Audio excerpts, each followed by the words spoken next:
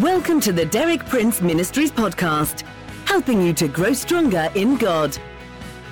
For more than 6 decades, best-selling author and Bible teacher Derek Prince has been a source of inspiration for millions of believers around the world. You too can benefit from his compelling biblical insights. And now, Derek Prince.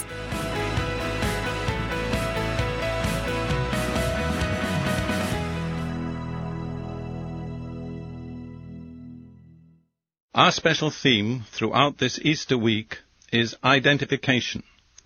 We're speaking about the exchange that was accomplished through the death of Jesus, something that cannot be seen by the natural eye, but can only be understood by faith from the Scriptures. But when Jesus died on the cross, there was an unseen transaction in the spiritual world. All the evil that was due to us and our disobedience came upon Jesus as our representative, the last Adam, as he hung there on the cross, made a curse for us, that in return we might receive all the good that is eternally due to Jesus, the spotless, sinless, obedient Son of God. That's the exchange. The evil came upon Jesus that we might receive the good due to him. In my previous talks this week, we've looked together at 3 specific aspects of this exchange. First of all, from curse to blessing. Jesus was made a curse when he hung on the cross, that we might receive the blessing. Second, from sickness to healing. Jesus took our infirmities, our sicknesses, and our pains, and with his wounds we have been healed. Thirdly, from poverty to prosperity. When Jesus hung on the cross, he exhausted the poverty curse. We looked at that yesterday. The poverty curse was hunger, thirst, nakedness, and lack of all things. And very exactly, very literally, on the cross, Jesus fulfilled all that. He was hungry, he was thirsty, he was naked, he was in want of all things. That was no accident. It was part of the divine design. The poverty curse, in its fullness, came upon Jesus, that in return, through faith, we might receive the blessing of prosperity. Today we're going to look at yet another aspect of this exchange, summed up in the phrase, from rejection to acceptance. I need to begin by explaining what I mean by rejection. This is something which all of us experience at some time, but often we do not recognize it. Personally, I would say that rejection is the commonest emotional and spiritual problem and cause of suffering in our contemporary culture. What do I mean by rejection? It can be defined in various ways, with various phrases. Essentially, rejection is the feeling of being unwanted, unworthy, not really belonging, somehow being excluded. I think of the person who suffers from this wound of rejection as one who is always on the outside, looking in, the one who would like to be inside, the one who would like to be part of the family, part of the joy, part of the acceptance, part of the love, but always somehow feels unable or unworthy to enter in. And with rejection there go many other things: loneliness, misery, self-pity, often even more terrible things like despair and suicide. But they all spring from that bitter root of rejection. Now, this condition of rejection is described in various places in the Bible. But there's a kind of general rejection which belongs to all who are not rightly related to God. And this is described rather vividly by Paul in Ephesians chapter 2, verse 12. He's speaking to believers from a non-Jewish background. And he says, before you became believers, remember at that time you were separate from Christ, excluded from citizenship in Israel, foreigners to the covenants of the promise, without hope and without God in the world. What terrible words those are at the end. Without hope and without God. And truly, everyone who is without Christ is without hope and without God. An alien, a stranger, an orphan, somebody for whom full provision isn't made, somebody who's not worthy to be in, but is on the outside, looking in with longing and unfulfilled expectations. That's the condition of those who, through sin, have lost a right relationship with God, who need to be reconciled back to God. We need to bear in mind that it was our sin that caused our original and basic rejection. In Habakkuk chapter 1 verse 13, the prophet speaks to the Lord and says, "Your eyes are too pure to look on evil. You cannot tolerate wrong. So wherever evil comes and wrong, then God averts his eyes. He cannot accept it. He cannot admit it into his presence. He rejects it. His infinite holiness and righteousness makes it necessary that he reject all forms of sin, of evil and wrong. And for that reason, we were in this condition of rejection, outside, aliens, not belonging. But thank God, the death of Jesus changed all this. In that next verse in Ephesians chapter 2, verse 13, Paul speaks about this transformation.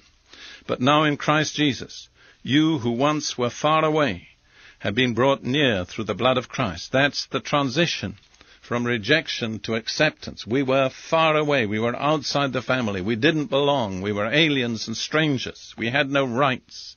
If we came to God at all, it was as beggars, not as children. But now, through the death of Jesus, through his shed blood, we who were once far away have been brought near to God. That's the transition from rejection to acceptance. Jesus made possible this transition from rejection to acceptance because on the cross he bore our rejection. Actually, that was his ultimate agony. That was the thing that broke his heart and caused him to die. This is very vividly set forth in the Gospels, in the account of the crucifixion. We look in Matthew 27, verses 45 and 46, the account of the crucifixion. From the 6th hour, that's midday, until the 9th hour, that's 3 p.m., darkness came over all the land. About the 9th hour, 3 p.m., out of that darkness, Jesus cried out in a loud voice, "Eloi, Eloi, lama sabachthani." That's Aramaic. It's a quotation from Psalm 22. It means, my God, why have you forsaken me?" It always touches my heart that Jesus cried out in Aramaic. I think it's a fact that we come to understand and experience that when people are in desperate agony, and particularly at the point of death, their mind frequently goes back to the language they first learned in childhood. And that's how I understand that. Jesus used his mother tongue, the tongue that he'd learned in his home. He cried out, but not to a human being, but to God, my God, why have you forsaken me?" And remember, no answer came from heaven. That was the first time that Jesus had ever prayed or cried to God and did not receive an immediate answer. Heaven was silent. God averted his eyes. God stopped his ears. Why? Because God is too pure to look upon sin and cannot tolerate wrong. And when Jesus became identified with our sin, because of his own justice and righteousness, God had to avert his eyes and stop his ears, and there came no answer from heaven. But the result was for our good. It's very vividly stated in just a few verses further on in Matthew chapter 27, verse 51. At that moment, that was the moment that Jesus died, the curtain of the temple was torn in two from top to bottom. What did that curtain of the temple represent? It represented the separation between a holy God and sinful man. But through the death of Jesus, because he bore our rejection, he obtained for us acceptance. And the evidence of acceptance was the splitting of that curtain. And it was split, the Scripture says carefully, from top to bottom. It was done not by man, but by God. Jesus had endured our rejection, that we might enter into his acceptance.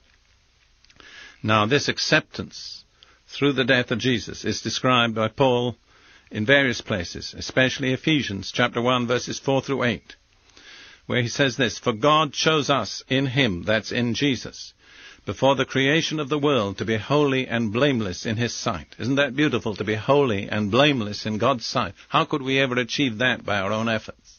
It's not possible by anything but through the substitutionary death of Jesus. In love, God predestined us to be adopted as his sons through Jesus Christ, in accordance with his pleasure and will. Note, we are to be sons, we are to be children. We're not aliens or strangers, we're members of the family. God is our Father, heaven is our home. We belong to the best family in the universe. Paul continues, "To the praise of his glorious grace, which he has freely given us in the one he loves."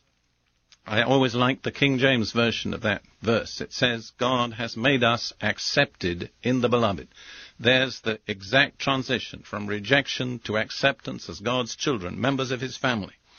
Verse 7, Paul goes on, "In him, Jesus, we have redemption through his blood, the forgiveness of sins in accordance with the riches of God's grace that he lavished on us with all wisdom and understanding." Notice the emphasis on grace. It cannot be earned. Notice the emphasis on redemption. We have redemption through his blood, redeemed from the curse, enjoy the blessing, redeemed from rejection to enjoy acceptance. Thank you for listening. For more inspiring teaching, visit our website at dpmuk.org/podcast. And like our page at facebook.com/dpmuk to join our online community. Derek Prince, teaching you can trust.